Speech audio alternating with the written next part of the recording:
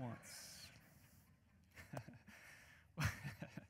Well, welcome. My name's Aaron, and I am one of the pastors here. I want to say welcome to all of you in this room. I want to say welcome to those of you watching online today on this Father's Day weekend. We are truly honored that you're here. Today, we do continue in this series called One. But before we get to that, I want to talk to you about something, man, that really, honestly, it kind of ticks me off. And what I mean by that is dads are often the butt of the jokes, aren't they? Pun intended. And one of the things that I hate, if you watch commercials or major television networks and different series that they put on, oftentimes dads are displayed as weak and passive and disengaged, and I hate this because I hate that stereotype because I personally know many fathers, some who are in this room, many are in this room, who are staying in the fight for their kids, that they are staying engaged. They're not weak, they're not passive, but they understand that they have an incredibly important role. And they're stepping up to the plate. And I've even saw and watched some dads actually step aside, and I shouldn't say step aside. They've actually stepped into the lives of other dads and other men and helped them get back in the fight for those men that maybe have made some mistakes along the way and have been wounded along the way, and maybe they've taken themselves out of the fight. And I'm watching other dads, men in this room that are helping other dads get back into the fight. And so can you do me a favor? Can we just give a big Trace welcome to all the dads in this room today on Father's Day? So. Well, over the last couple weeks, we have been in this series called One. If you're new here to Trace, we started this series a couple weeks ago, and the idea behind this series is that we're going to kind of pull the veil back and pull the curtains back, if you will, and help you to see and learn some things that are behind the pages of the people in Scripture. And hopefully, as you get to know these people a little bit better, that the Scriptures will actually come to life, and the stories will come to life for you in a new way. So we kicked off this series by looking at the book of Genesis. Last week, we looked at the book of Matthew, and today we're going to be looking at the book of James. Now, James is one of my favorite books, and I'll unfold that for you because there's several different reasons why that's the case. It's not uncommon for me to have people want to sit down and have a conversation with me about faith. They may have questions, they may have doubts, and so I love to sit down with people and talk to them about what it looks like to have faith in Jesus. And it's not uncommon for someone to look at me and say, hey, where do I get started? I'm new to all this. How do I get started? And the first place that I'm going to point them is the book of James. Because James is probably, I would say it is, the most practical book in all of the Bible. There's only 5 chapters, and we're going to encourage you to read through all 5 of those chapters this week, even if you've done so recently. And so I point people to the book of James, really practical, basic Christian living. But there's another really big reason why I point people to the book of James, and here's why. James is probably one of the best apologetics, and you're going to hear me use that word several times today. And when you hear the word apologetics, it's just a defense for the Christian faith. But he's probably one of the best apologetics, one of the best defenses that the resurrection of Jesus actually happened. And so we're going to get to that in just a few moments. If you've been coming to Trace for any amount of time, you know that we encourage this reading plan called D1. And the idea behind this is that if you're not discipling anyone else, you should be discipling yourself. So disciple one, that's where D1 comes from. And at the bottom of this, you can get one of these stickers if you don't have one of these to put in your Bible or to keep somewhere where you can be reminded. At the bottom of this, we give people kind of a starting place if they don't know where to start. And we always start with James. And we take them from James to John to Acts to Romans. And those are strategically put there for a reason. And so we point people to the book of James. And so before we get into what I want to uncover today, I'm going to take a selfish moment as a dad. Because not only do I point, and I should say we point to the book of James when it comes to people getting started in their faith, but I've done so with our very own kids. And so if I can just have a selfish moment, since it is Father's Day, I want to show you a video of my 3-year-old daughter who almost memorized the entire first chapter of James. Check this out. All right, you can start when you're ready. James, a servant of God and of the Lord Jesus Christ, to the 12 tribes scattered among the nations, greeting is considered a pure joy, my brothers and sisters, whenever you face trials of many kinds, because you know that the testing of your faith produces perseverance. Let perseverance finish its work, so that you may return complete, not lacking in any. If any lacks wisdom, you should ask God, who gives you generously to all without finding fault. It will begin to. When you ask, you must believe, not doubt, because the one who doubts is like a wave of the sea, Such a person does not expect or receive anything from the Lord. Such a person is double-minded and unstable in all they do. Believers in almost circumstances ought to take pride in their high position, but the rich will take pride in their humiliation, since they will pass away like wildfire. For the sun rises with scorching heat, withers the plants, its blossom falls, and its beauty is destroyed.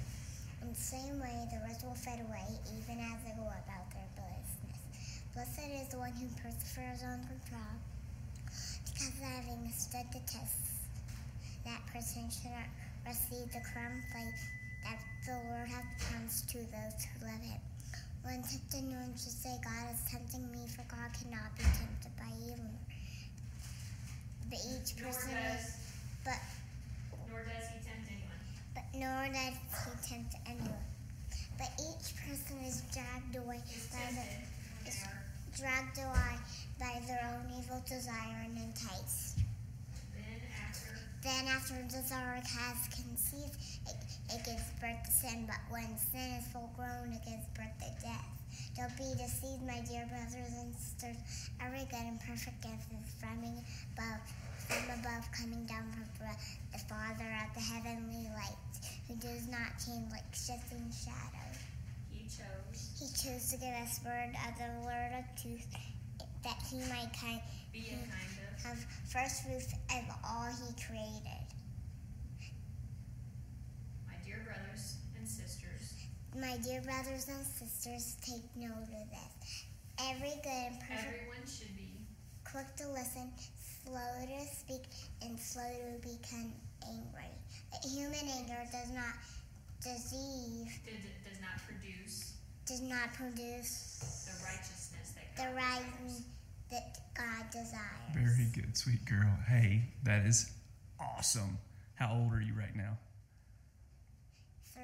You're But 3. I'm almost 4, so I can do that. Yeah, I love you. Great job. Yeah, there you go. 3 years old. What's your excuse, right? I wanted to show you that so I could show you how awesome of a dad that I am. No, actually, I can't take any credit for that. That was all Emily working with our kids. But of course, I take pride in that. That's incredibly cute, but proud of her too. She worked really hard to get that far. So who's James? Like, who is James? And now to answer that question, what I hope to do for you today is unfold some things in the New Testament for you that maybe if you've read, you potentially have overlooked, or maybe if you're not a Bible reader, our hope is that you will become a Bible reader, but this may come as a surprise to you, because there was a point in James' life where he went from unbelief to belief. And so who is James? Well, to begin with, he's Jesus' younger brother. Now, this is where we just need to pause, right? Because sometimes we kind of think about Jesus and everything that revolved around Jesus and in his family, and maybe that it was more majestic than it was messy, but I can assure you it was probably more messy than it was majestic. I mean, you got to imagine at some point, Mary looks at James, the younger brother of Jesus, and says, James, why can't you be like your older brother Jesus? Right? At some point, that probably happened. Now, James, if you ask me, he's got a pretty good defense. Because he's perfect, Mom. Literally, he's perfect. Like, how can you compare him to me? That's not fair.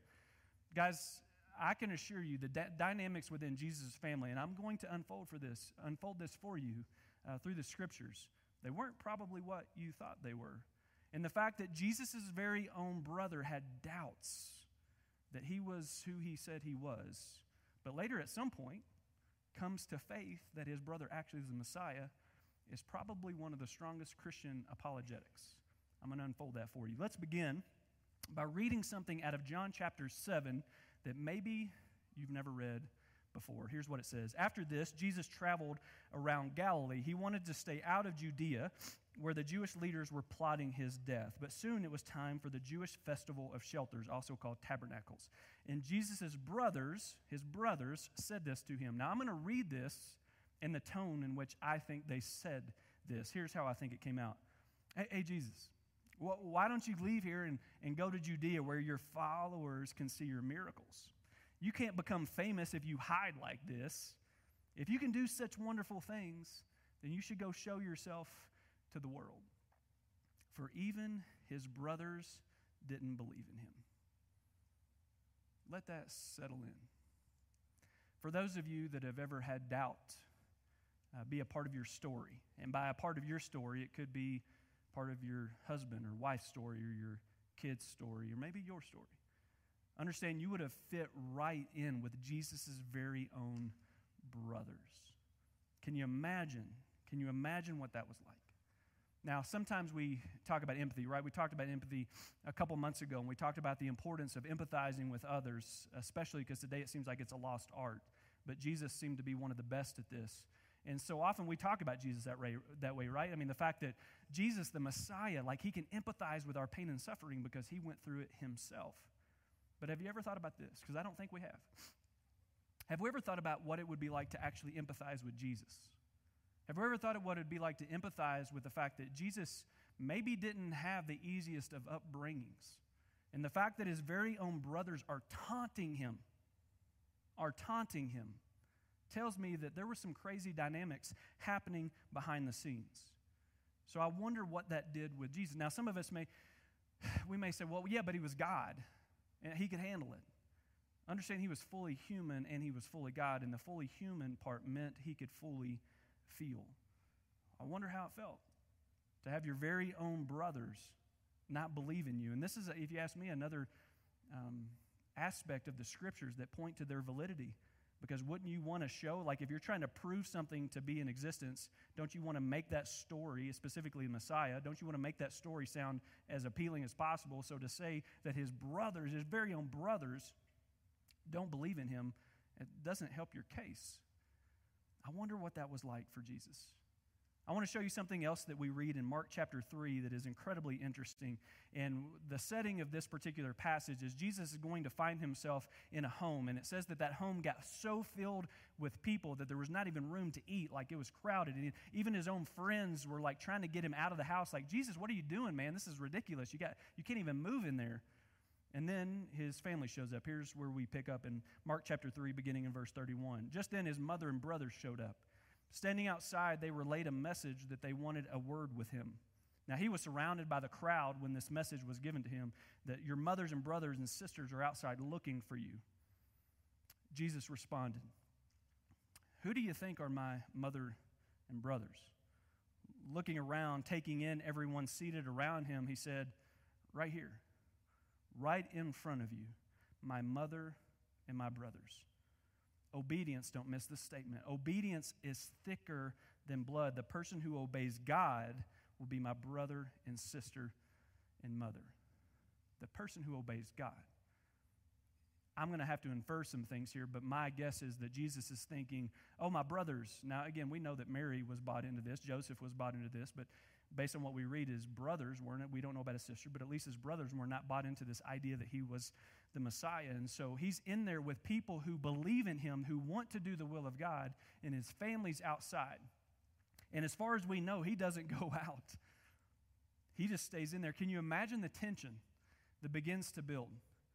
And in Jesus' mind, it's like, I'm going to spend time with people that understand that I'm here to do the will of God, that I'm here to start a new kingdom. And these guys, the people that are with me right here, they're buying into this. So they're my brother and my brothers and my sister.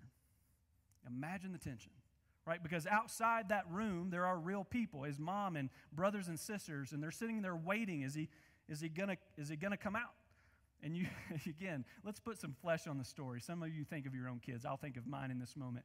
One of them had to say, "See, Mom, I told you he wasn't going to come out. I mean, I hate Jesus. Gosh, I hate Jesus. Like, he's always causing." I mean, something like that was probably said.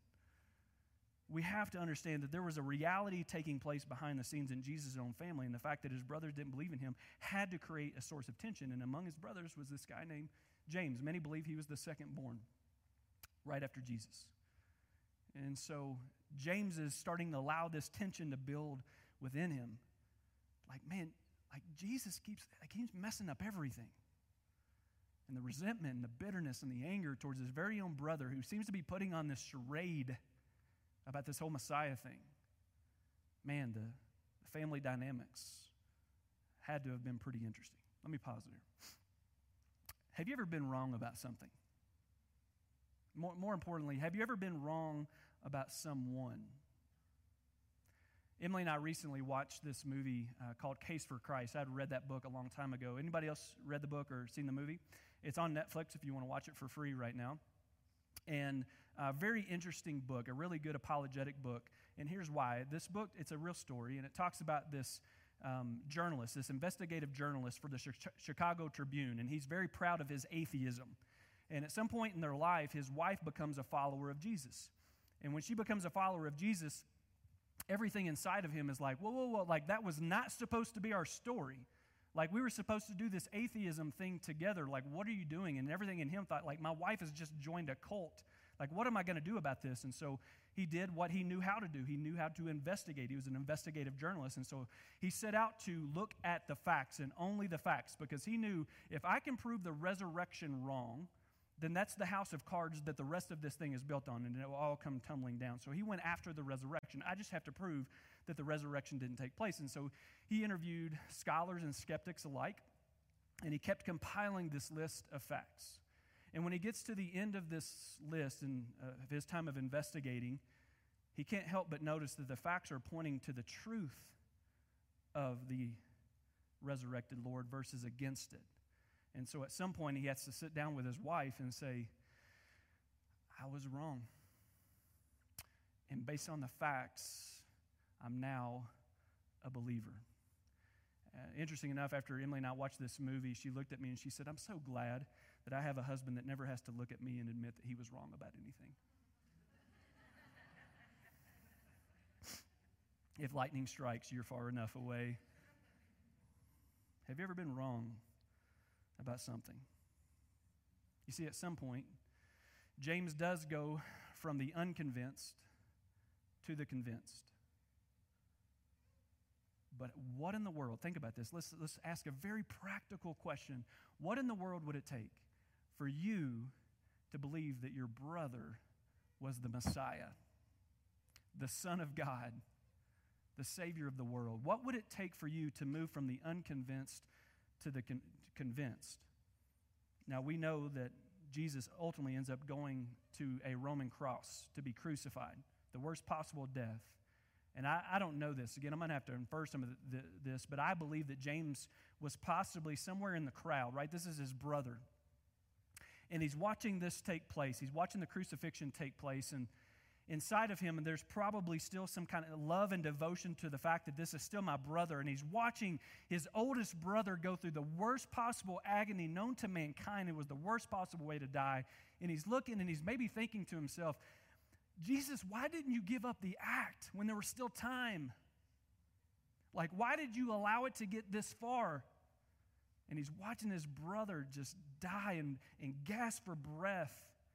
And at this point, I believe James still thinks, like, this is all an act, but why did you carry through with it to this point?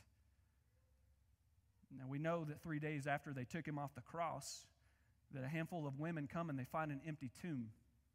Now, I don't know this, but my guess is that news gets back to Mary pretty quickly, right? Mary, the mother of Jesus. And my guess is Mary probably is the one who shares it with James. And maybe it's at that point in time where James decides he's going to actually believe that his big brother is the Messiah. But I actually don't think so. I think at that point, James is probably thinking to himself, oh man, here we go. Somebody stole the body. Like, this charade continues. I'm never going to be able to get rid of this. The charade continues. Somebody stole his body, and now they're going to claim that he rose from the grave. But here's what we do know. For the next 40 days, Jesus appears to several different people. And in these appearances, we get a lot of really strong apologetics, specifically in one particular appearance. And let me talk about this. And again, apologetic is just a defense that the resurrection actually happened. Outside of the scriptures, you can read different historical documents from historians that talk about there was a time not too long after the resurrection of Jesus, or when they found the empty tomb, that there was a mass conversion of Jewish people to become Christians. Now, let me make sure you understand the context of what that would have been for those Jewish people in that day. For a Jewish man to become a Christian, he would have been disowned by the rest of the Jewish community. And most likely he would have been put in prison, and it was also likely that he could have been stoned to death. There was no good motive for someone to become a follower of Jesus unless they actually were one of those 500 eyewitness accounts that saw a resurrected Lord. And there was one other person that was critically important to having other people in the future actually believe that the resurrection actually happened. Let me show you how Paul records this when he's writing to the church in Corinth in chapter 15. Here's what Paul says. For what I received, I passed on to you as of first importance, that Christ died for our sins according to the Scriptures, that he was buried, and then he was raised on the third day according to the Scriptures, and that he appeared to Cephas, also known as Peter, and then to the 12. After that, he appeared to more than 500. Again, you can read about this big mass conversion, approximately 500 people, in other documents outside of Christian literature. He appeared to more than 500 of the brothers and sisters at the same time, most of whom are still alive, though some have fallen asleep. Then he appeared to who? James. Can you imagine what that encounter was like? Then to all the apostles, and last of all, he appeared to me, Paul referring to himself. Some scholars believe that it was as soon as 15 years after this encounter with Jesus and James that James sits down to write his letter, around AD 45. There's some debate about this, but if that's the case, this would actually be the oldest document in our New Testament for those of you that like taking notes. So let me ask you one more time. Have you ever been wrong about something? Because we have to understand that when James is standing in front of a guy that looks a lot like his older brother Jesus, and this guy has holes in his wrists and his ankles, he realizes, I just made a really big mistake.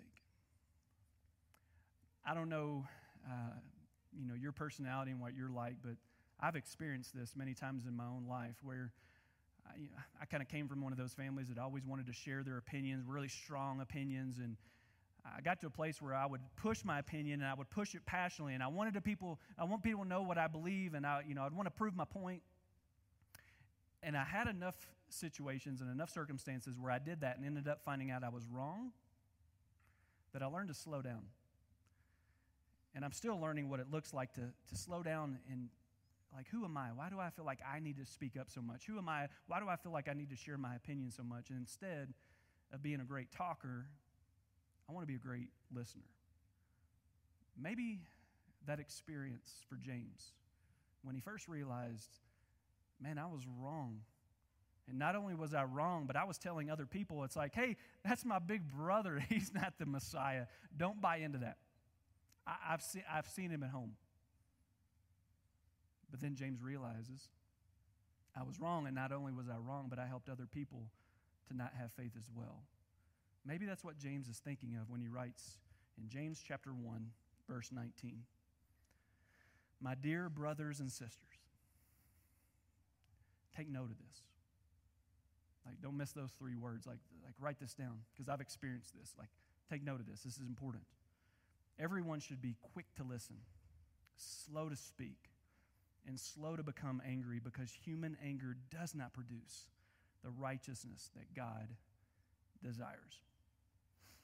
Let me take a time out really quick, and for those of you that are new to Trace, I'll do this from time to time, and I want to veer away from my sermon really quick, and sometimes the Lord impresses upon me something to say, and he did when I was looking at this verse, specifically because today's Father's Day. Dads, listen up really quick. I know today is about you, and it's about celebrating you, but I also want to encourage you, and I want to challenge you. For whatever reason, our words matter the most. They just do. I couldn't tell you why, but our words matter the most. And for those of you in here that have had some harder things said to you from fathers, you understand this. I mean, psychology even understands this. There's a thing called the father wound that is like a theme within psychology today. Our words matter the most. Our words weigh 1,000 pounds. And so I just want to encourage you to choose those words wisely. And if there's a way for you to remember this, I would encourage you to write this verse down. This verse can be used in all contexts of life, definitely within your marriage, but I specifically want to talk to you as fathers right now. Write this verse down, that everyone should be quick to listen, slow to speak, and slow to become angry, because human anger does not produce the righteousness that God requires. Just a side note. Time in. Can you imagine? Guys, just truly try to take a moment and imagine What was that encounter like? What was it like when James actually was standing in front of his brother Jesus? All the emotions that were going through him.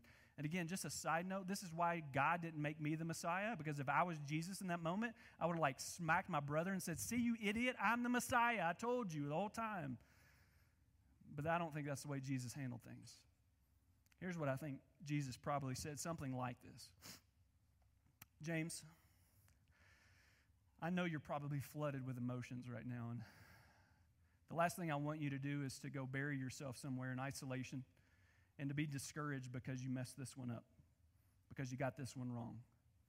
Instead, James, what I really want you to do moving forward is I want you to allow this mistake to be put in my hand, because in my hands, failure can be reshaped as growth. And my guess is Jesus gave James a strong encouragement to go and make a difference with this mistake that he'd made. In other words, don't let a good mistake go to waste. We're going to talk about that here in just a moment. And as James is navigating through all of those thoughts at some point in his life, when he sits down to write his letter, I believe he's thinking of this right here, James chapter 1, verse 5. If any of you lacks wisdom, because I did. I missed it. I missed the Messiah. He was in my own brother. I missed it. So if any of you lacks wisdom, you should ask God, who gives generously to all without finding fault, and it'll be given to you. But when you ask, you should believe and not what? Man, you got to know that is coming from the innermost parts of who James is. Man, you should believe and not doubt, because I did. Because the one who doubts is like a wave of the sea, blown and tossed by the wind. For those of you that don't know this, James allowed the biggest mistake in his life to be turned into a ministry. He becomes the leader of the Jerusalem church, later martyred for his death. And ultimately, he understood this, and it's our one thing. It's what I want you to walk away with today. Don't let a good mistake go to waste. Because in the hands of Jesus, even missing him as being the Messiah, his very own brother, in the hands of Jesus, our mistakes can be turned into ministry. That's my story, and it could be yours. In the hands of Jesus, our failures can be reshaped as growth. But sometimes we allow ourselves to sit in those for way too long, and it just becomes discouraging, and it starts to lead us away from Jesus at times if we're not careful. One of the things that I'm finding myself saying often today when I'm sitting down and I'm counseling people and coaching and mentoring is I talk about this, and it's kind of within the same context. If you don't mind, just go ahead and bounce back to that one thing. Keep it up there for a second. And what I do is I look at people, and I've said this to several of you in this room, don't let a good hard season go to waste. Just let that sink in, because these almost sound like oxymorons, right? I mean, don't let a big mistake, and I think originally I'd put good mistake. Don't let a good mistake go to waste. It sounds like an oxymoron. And when I look at people that are going through difficult seasons, it could be on the other end of a mistake they've made or just a hard season in life. Here's what I encourage them with. Guys, this is an opportunity for God to do something in your life that he couldn't have done until you've gone through this situation. Now, I'm not that guy that's going to tell you God caused that, but he's allowed you to go through this season. And if you'll lean in his direction and not away from his direction, this is what could happen. It could cause you to seek the Lord in ways that you didn't even know how to before that experience. This is the same that's true for a mistake. If you screwed up royally in life, you can take and hold on to that and live in the discouragement and even the defeat of that mistake. Or you can allow it to make you pursue the Lord in ways that you didn't know how to until that mistake existed. Does that mean that God wanted you to make that mistake? Absolutely not. He doesn't work in that way.